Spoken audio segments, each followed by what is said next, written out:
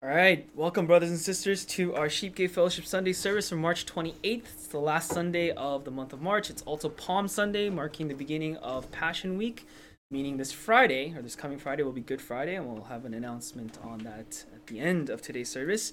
And then, of course, next week will be Easter Sunday, as we mark the resurrection of Christ. And so this is a wonderful week for every week is, of course, but maybe even ever so important week for us to reflect, remember, and appreciate the love of Christ displayed on the cross for our sins. So, as we go into today's text, let's keep that in mind. As sort of a backdrop for what we will be learning and what we'll be continuing to learn as the week progresses. So, let's go to Judges chapter 7, verses 1 to 23. We're now in the 7th chapter of the book of Judges, right? And of course, the story of Gideon spans up until this point, at least. It is the longest span of chapters for any judge so far. So his story spans from chapter 6 all the way to chapter 8.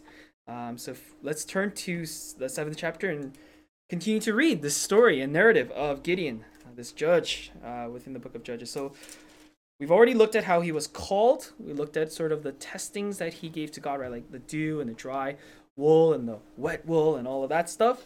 And now we're looking to the actual calling or the ministry of Gideon and his conquering of the Midianites and the Amalekites. So, Judges 7 verses 1 to 23. This is what the word of God reads.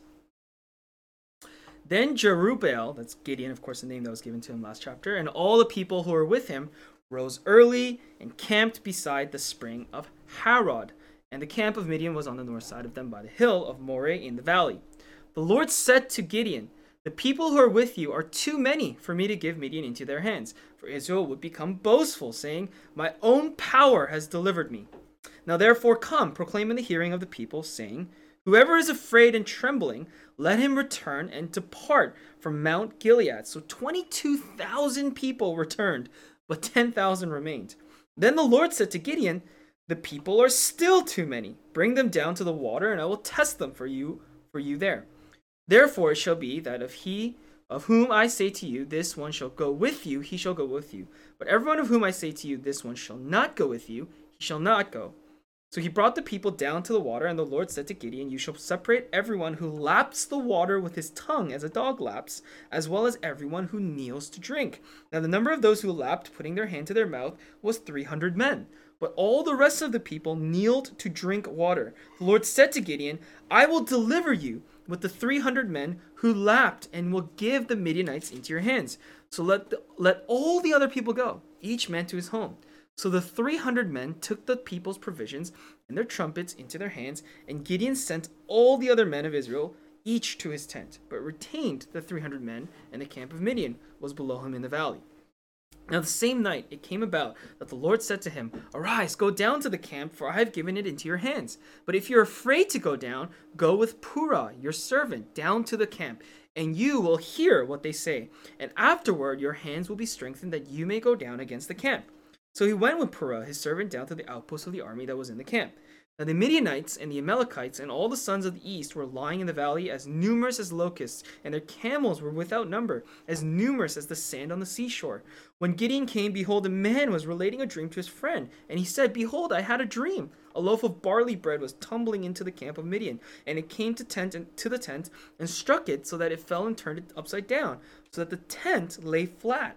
His friend replied, 'This is nothing less than the sword of Gideon the son of Joash, a man of Israel. God has given Midian and all the camp into his hand.' When Gideon heard the account of the dream and its interpretation, he bowed in worship. He returned to the camp of Israel and said, 'Arise, for the Lord has given the camp of Midian into your hands.' He divided the 300 men into 3 companies, and he put trumpets and empty pitchers into the hands of all of them, with torches inside the pitchers. He said to them, 'Look at me and do likewise. And behold, when I come to the outskirts of the camp, do as I do. When I and all who are with me blow the trumpet, when you also blow the trumpets all around the camp, and say, for the Lord and for Gideon.' So Gideon and the 100 men who were with him came to the outskirts of the camp at the beginning of the middle watch, when they had just posted the watch, and they blew the trumpets and smashed the pitchers that were in their hands. When the 3 companies blew the trumpets and broke the pitchers, they held the torches in their left hands and the trumpets in their right hands for blowing, and cried, "A sword for the Lord and for Gideon." Each stood in his place around the camp, and all the army ran, crying out as they fled. When they blew 300 trumpets, the Lord set the sword of one against another, even throughout the whole army. And the army fled as far as Beth Shittah toward Zererah, as far as the edge of Abel Meholah by Tabith. The men of Israel were summoned from Naphtali and Asher and all Manasseh, and they pursued Midian. Amen. This is the word of God. Our unreached people group of the day comes from Bangladesh. They are the Hadi of Bangladesh. And like last week, it's a small population of about 56,000 people. Only 0.65% of these people are Christian. None are evangelical Christians. So we want to pray today for this mainly Hindu group of Hadi in Bangladesh who live in parts of Bangladesh and Nepal and India, spread throughout these countries. And we like to pray for their salvation and the reaching of their souls with the gospel message of Jesus Christ. So let's pray for the Hadi of Bangladesh. Okay, another tough week. Not a lot of stuff happening in the world these days, and a lot of messages and a lot of different things that are going on, right? Vaccinations are spreading, COVID numbers are going up. You know, like we got the whole Asian hate thing going on now. Amidst all of this, you know, I think it's easy for us to demonize, right? Based on racial barriers, based on the past, and based on things and prejudices and biases that, you know, we inherently believe and inherently perceive in the world. But as Christians, we're not told to look at Jew or Gentile, man or woman, or slave nor free. We're told that in our union with Christ, that there is a bond there that looks beyond those things. And so we can't look at the world through identity politics or critical race theory or these types of things. It's not bad to I'm not saying like you're crazy for looking at the world that way. What I'm saying as a Christian, the Bible's lens on the world is saved and unsaved. And that's where our focus needs to be as a believer. Right? And so if we're looking through that lens, that biblical lens, then we're really looking at the core issue of whatever you want to call it, racism or anything else. It's sin. And so I'd like to pray for the world once again, that it's not stop Asian hate. It's just, we need to stop sin, right? We need to ask people to stop sinning. That'll stop all forms, whatever the external, you know, ultimate outcome may be. It starts with a core issue of sinfulness. And we're all guilty, whether you're the person virtue signaling this message or the person who's supposed to receive these virtue signaling messages. We're all guilty of sin. Let's pray together for sinful mankind, that they would come to know Christ as their Savior and Lord. Let's pray together. God, on this Palm Sunday, as we begin a week we refer to as Passion Week, but really it just commemorates something that we should be remembering every moment of our lives, that being the gift of Christ, his sacrifice on the cross for our sins. So Father, we come to you this day, to your word, seeking truth, and seeking, Lord Father, conviction in our hearts.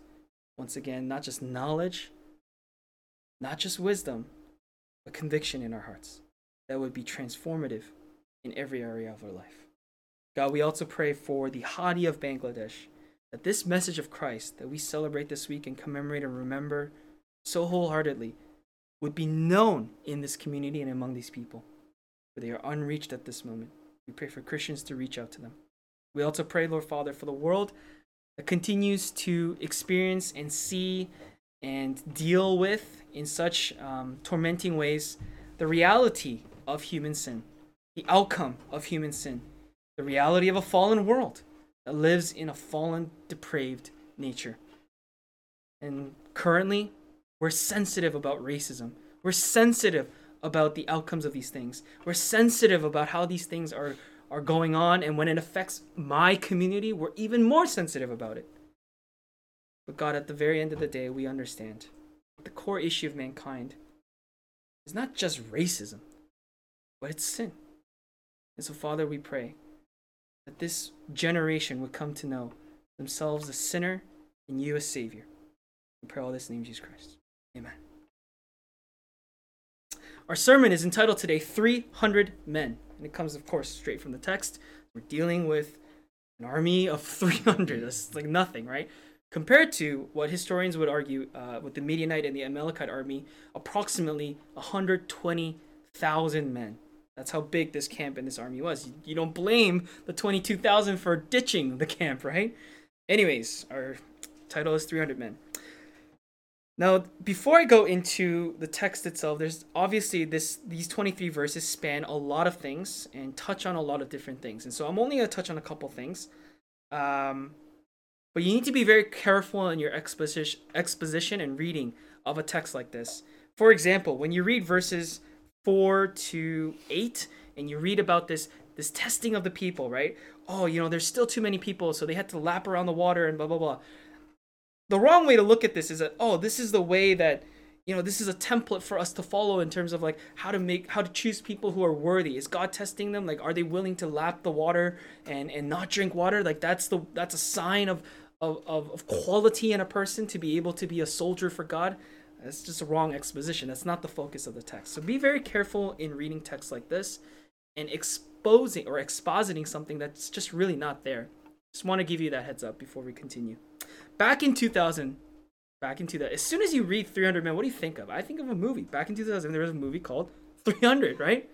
And it's based on a comic book series by the same title, 300. The series is based on a battle known as the Battle of Thermopylae during the Persian War between Persia and Greece, or the nations of Greece. Greece, of course, was divided into kingdoms, one of them being Sparta.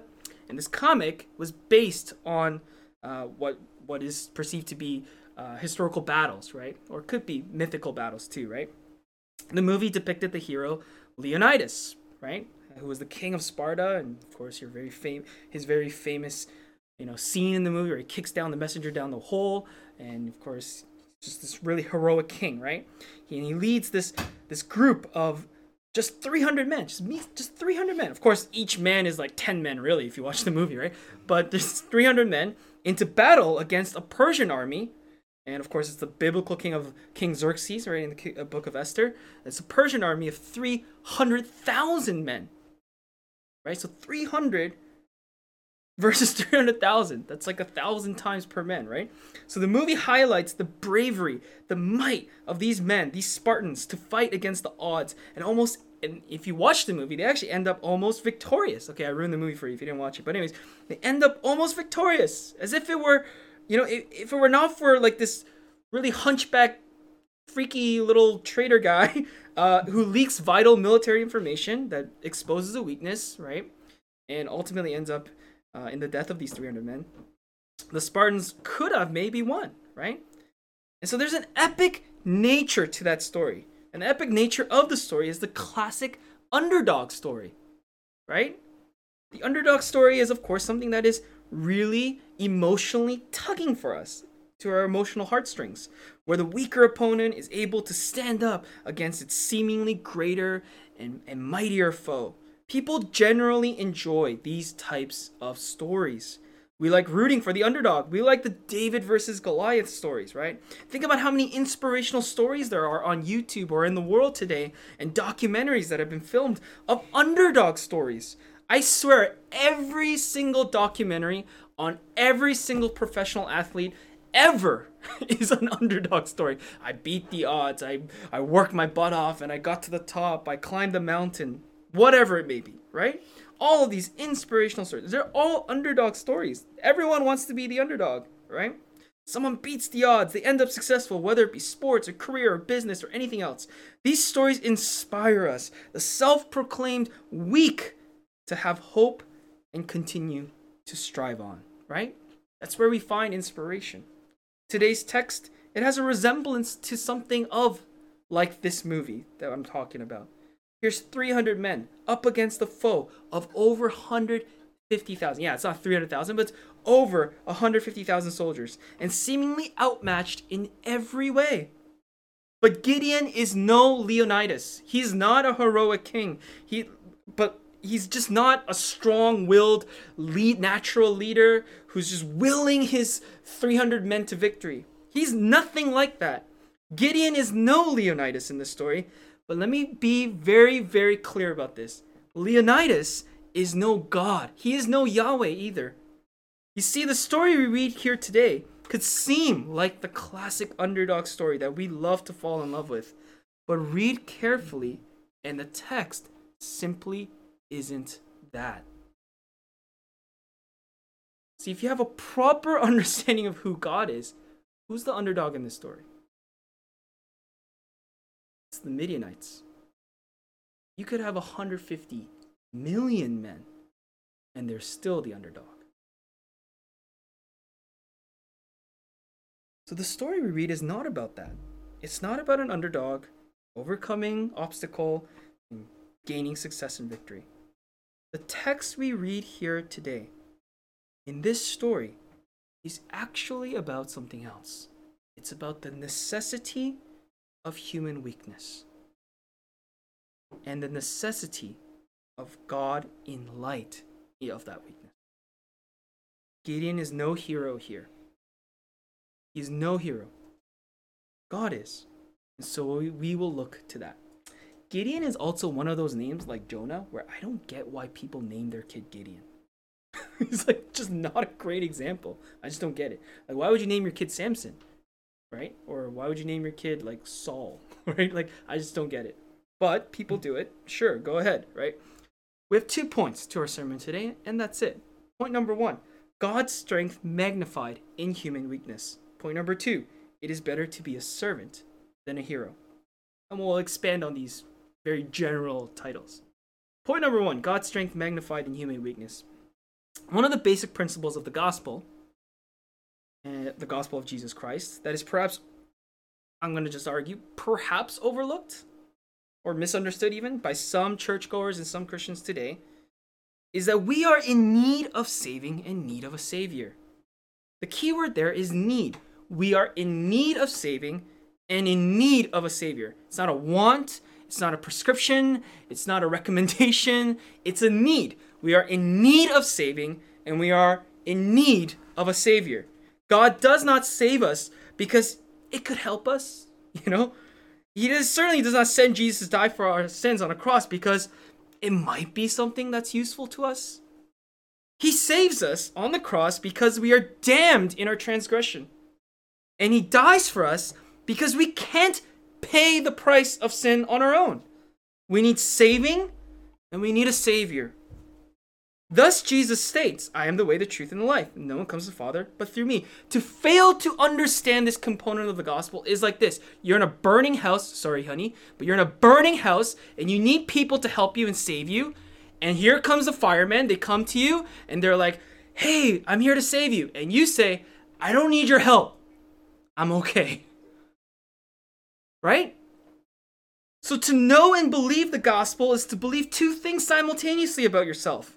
That you are a sinner deserving of death, and that Jesus is a savior who died the death you deserve, so that you can have eternal life through union with him. That's an important premise, an important principle that the gospel teaches us. Verse 2 states this, the Lord said to Gideon, the people who are with you are too many for me to give Midian into their hands. For Israel would become boastful, saying what? My own power has delivered me. So here's God. He looks at 32,000 men who are willing to fight. And you would think God would be like, I applaud this, right? But no, he knows Israel in its current state. And he says, no, I know what you're going to do. If I send 32,000 people, and I know, of course, he can deliver with 1 person or 32,000 people. It doesn't matter. If I deliver you with 32,000 men, you're just going to say, we did this. We did this, Israel. And you're just going to turn away from God again. God has his sights set on something else. God stacked the odds against Israel's army, 300 to 150,000, to ensure what? That they could take no credit. That they could not take any credit for victory. Like, imagine them, 300 men, victory. They go back home and they go, we did this. What is Israel going to say? No way you did that. No way. God knows them very well. He knows Israel very well by this point. In fact, we should know Israel pretty well by this point. Their tendency and their habits to continue to do evil against God. God knows them well as he knows us well. You sometimes wonder why God doesn't just make your life easy for you. The road is just paved. Beautiful road, and you just walk it. This narrow path, it's just beautiful. It's flowers and dandelions. No. You sometimes wonder. Even having the original 32,000 men or the 10,000 men after the 2,000 or 22,000 men leave, that would have been an extremely difficult feat and task to defeat the Midianite army. But God preserves 300 out of the original 32,000. 300, that's it. Can you imagine what Gideon, an already proven weak-hearted man with little faith and absolute fear overwhelming his heart, was thinking? What? Like, he was already afraid, but he got cut from 32,300 men, and God is telling him, you will win this battle. I've already delivered them to you. What do you think he was thinking? God orchestrates a victory that could only be credited to God, because he fears something worse for Israel than an Israelite loss in battle. He fears something worse than that. He fears our pride blinding us from faith. What a good God we have, that he would care for us on such a deep level. This is like a teacher caring for our understanding of the material more than just the grades we get. Understanding, a good teacher would know, leads to an improvement in grades. What is important here is not what Gideon is fearful of, but what God is fearful of on our behalf. I don't mean fearful in the human sense. Our sights many times are set on the very wrong things. Absolutely wrong things. One commentator writes this. He says, if we really believe the principle, not by might nor by power, but by my spirit, says the Lord of hosts, Zechariah 4:6, then our smallness does not matter. If we really believe the principle, some trust in chariots and some in horses, but we will remember the name of the Lord our God, then smallness does not matter. Surely the template of demonstrating God's strength is not always to make his people weak. I don't think, anyways. As we've seen counterexamples to this, of course, throughout Scripture. For example, Moses is called in his weakness. He's given strength to do, and he's given companionship as well to be able to accomplish the deliverance of Israel. But in cases where his people are proud and prone to boast, maybe that kind of tugs a string in your own heart, I think this template is certainly ideal. Here we have a situation with a proud nation prone to sin and a God seeking to bring about their humility. And a God wanting to demonstrate his strength to them, not for the purposes of his own boasting to his people, but for the purposes of drawing his people back to him. So here we have the conditions that dictate the necessity of human weakness in order to magnify the delivering power of God. Again, I remind you of this. I remind you of the central gospel teaching. In human weakness and the recognition of one's weakness, can we see truly the magnitude of the saving grace and power of Christ's deliverance. If you fail to see yourself as sinner, you are totally failing to see Jesus as Savior. There's no doubt about that in my mind. There's no way. You are a Pharisee who fails to see your sin and thus fails to see Jesus even as he stands in front of you. John MacArthur writes, those of faith, though inadequate by human weakness, gain victory only through God's power. I am reminded of Luke 18, and this is the warning for you today. You and I should say. In Luke 18, we find 4 parables, one of which is the parable of the tax collector and a Pharisee that go to the temple to pray. Jesus tells this parable in Luke 18 as follows. 2 men went up into the temple to pray, one a Pharisee and the other a tax collector. The Pharisee stood and was praying this to himself. Listen carefully and think to yourself, is this my prayer? This is what the Pharisee prayed. God, I thank you that I am not like other people, swindlers, unjust, adulterers, or even like this tax collector. I fast twice a week. I pay tithes of all that I get.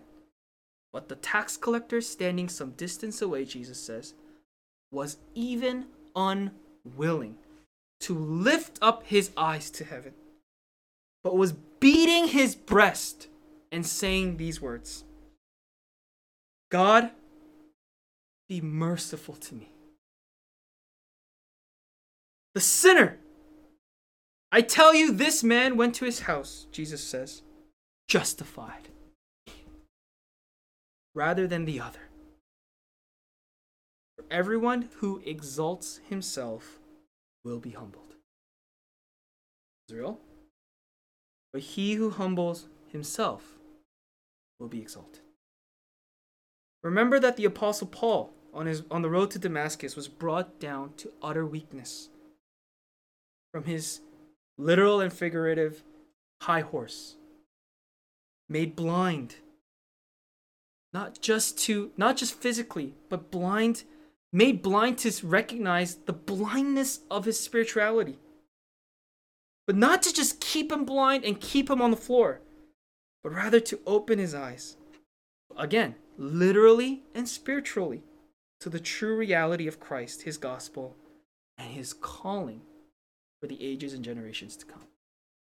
In his weakness, Paul's weakness, when he was made most weak, was he then made most strong? But was he richer following after that calling and being made blind?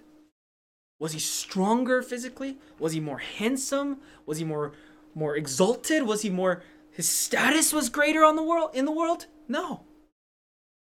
Persecuted, scorned, chased, no security in almost anything, financial and or future, imprisoned, beaten, tortured, threatened. Not a life you willingly choose. Point number 2. It's better to be a servant than a hero. And it ties really well with the first point. We all want to be the star, of course. Most of us anyway. We want to be the hero, the one giving credit. But what we see in the narratives of Scripture is that it's better to pursue being a servant of God than to be a hero among people. Certainly, we can be used by God in our servitude and be praised by people incorrectly as a heroic person. And at times, we can be a heroic medium in some instances, right? Like David, like King David. There are heroic episodes in David's life. Moses comes to mind, right? As he delivers Israel out of the slavery in Egypt. But it's better to pursue a life of serving God than to be praised by man. Be who God calls us to be than one that is praised by many. This is really important. Verse 22, it says, when they blew 300 trumpets, the Lord set the sword of one against another, even throughout the whole army. The victory is in God's hand, and the victor is truly God. This latter section of the text is unusual on so many levels, but just reading and taking the text for what it says, the events are unbelievably peculiar. After receiving confirmation of victory, as if God hadn't already promised this enough to Gideon, through a Midianite dream interpreted by a servant of Gideon, of course, what strange means of encouragement this is, of course, and then the battle itself, already outnumbered, hopeless beyond measure. Of course, other than God's word and the security of his word, the Israel army is commanded to rise early before dawn, spread around the Midianite camp. So you can imagine there's 150,000 people in the middle of this camp, and you have 300 Israelites surrounding this camp right before dawn. And they have a trumpet in one hand, not a sword, not a spear, not an arrow, not even a weapon, a trumpet, an instrument, a musical instrument at that. A trumpet in one hand, and in the other, a torch. And not just Not just a torch that you can even use as a weapon. It's a torch with a pitcher over the fire. What kind of ridiculous military strategy is this? And then they are told by Gideon and God to smash the pitcher when signaled and to blow their trumpet. So you smash the pitcher and reveal the fire, and then you blow your trumpet as if to just wake these people up and signal your own death. Does this sound like a winning strategy to you? Does this give you hope? Are you assured that this is the means to victory? The answer is no. It's an obvious no. But what we see here is perfect obedience and trust of God's commands for once in Gideon's life, and hope in God's promised word. And look what happens. Service to God, as strange and hopeless as it may seem or feel at the time, far exceeds any human-centric accomplishment. We can win battles in our life on our own. We can struggle through things and we come out victorious. Absolutely. But you can't win the war. You're dead to sin. Serve God and let Him be the hero of your life. He rightfully is. I remember playing basketball with my friends during recess in middle school. We'd all pretend like we were a real basketball player. You ever do that? You go to the court and you're like, oh, I'm this, I'm that guy, right? Everyone claiming to be one star after another. And everyone, of course, is Michael Jordan, Kobe Bryant, Allen Iverson, Vince Carter, etc., right? Nobody claims in those childish little games on the recess courts, oh, I'm Derek Anderson, I'm Rafael Araujo, I'm Jimmer Fredette, or I'm Derek Martin. Nobody does that. Why? Because those are trash players, right? Nobody ever does that. Okay, no disrespect to those guys if they're listening. They're not, of course. But you know why? You know why nobody does that? Because you barely know who those guys are. You don't even know who those guys are, right? No disrespect to them, honestly. But it's just facts. We all want to be stars. We want to be stars. We dream of it. We want to be the hero, the one who causes victory. Nobody wants to be a role player, an assistant. But what we're being told so emphatically in this text and the rest of Scripture is God is the hero. And when He shines, you shine with Him. He's the only star.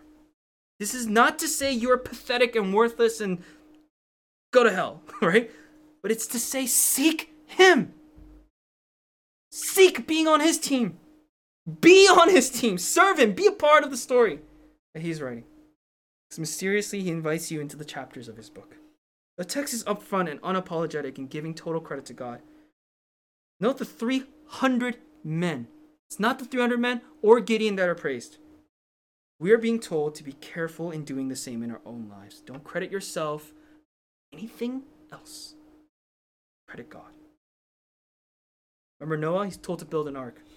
Moses to save Israel, Abraham to start a nation, David to rule his people, disciples to make more disciples of all nations, Paul to preach to the Gentiles of the world. But who here reads the narratives of Scripture, whether it be Moses or Abraham or David or Noah or the disciples or Paul, any of these stories, who reads these narratives in the Bible and reads these stories of these men and women throughout biblical history and redemptive history and concludes to themselves after reading these stories, oh, Noah saved his family. Oh, Moses saved Israel. Abraham started this whole thing and this Israel, the nation. David preserved Israel. Apostles started the church. No one does that.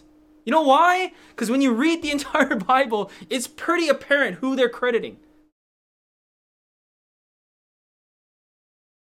I know Noah physically built the ark, but nobody would say Noah saved his family. God saved Noah and his family. No one says, oh, Moses is the reason Israel was delivered. God used Moses to deliver Israel from slavery. At least I hope you're not concluding these narratives in that way. It's very important. We understand they were instruments of God in unfolding His will. Do we not? And what is better than to obey, serve our God? It's a very simple rhetorical question with one simple answer, of course. Christ's crowning moment of victory. Of course, again, Palm Sunday, Passion Week. Remember this. Christ's crowning moment of victory and achievement is set on a cross. as he is crucified, upon which his lifeless body hung. How can the image of death be the very symbol of victory for all believers, past, present, future? Because we understand what is happening at that moment. His death is service to God's will, is in fact his greatest heroic moment. His saving act is his act of sacrifice. But here's us, the foolish people of this world, foolishly chasing a life that is so drastically different from the Savior's.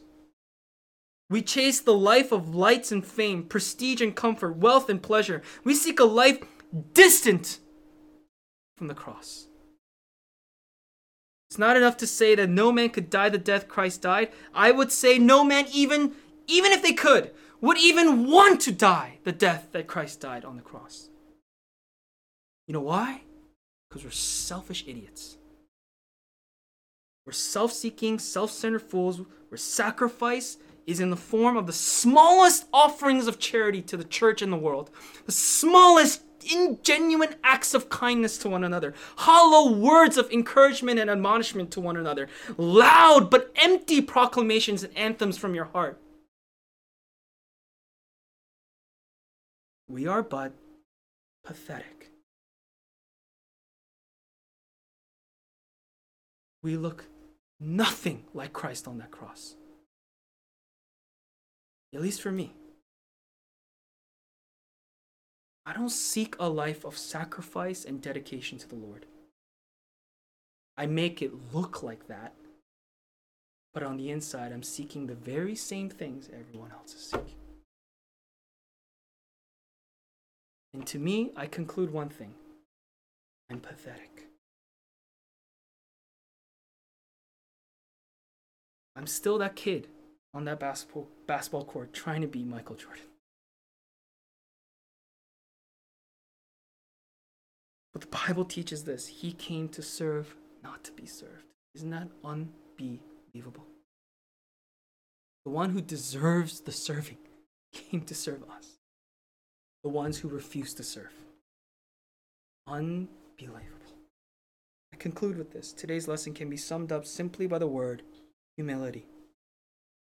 F.F. Bruce paraphrases in his commentary on 2 Corinthians, specifically chapter 12, the love chapter, verse 9, and he relates and he sort of paraphrases the overarching theme of that chapter. And I think it applies really well to the text we read today. He writes this: meaning God's power is most fully displayed when my people are weak.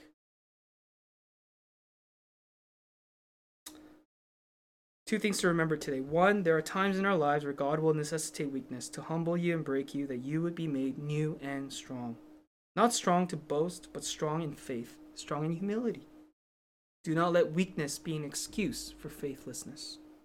Point two, better to live your life in servitude of God, to be known as a servant of God, to die as a servant of God, than to try and be a superstar in this world. You may end up succeeding and achieving status in this world, but you will be forgotten. Do not make that your primary goal. Live your life for God, not for yourself. Die a death in honor of God, not a death for nothing. And I end with Dale Davis's wonderful, wonderful short summary of this section of the text. He writes, in light of all of this, everything we've read here, we may need to alter our current stereotypes of what a servant of Christ is. We sometimes dupe ourselves into thinking that a real servant of Christ is only someone who is dynamic, assured, confident, brash, fearless, witty, adventuresome, or glamorous. Don't think you are unusable because you don't have that air about you. Christ takes uncertain and fearful folk, strengthens their hands in the oddest of ways, and makes them able to stand for him in school or home or work. We must not forget how the writer of Hebrews describes those we sometimes call the heroes of faith. I love this. He says, they were weak people who were given strength to be brave in war and drive back foreign invaders. And that is the word of God today, and I hope it has been some kind of challenge and conviction, if not encouragement and reminder to your heart and soul. Let's go in time of prayer and reflection on what God has taught us today. Let us pray.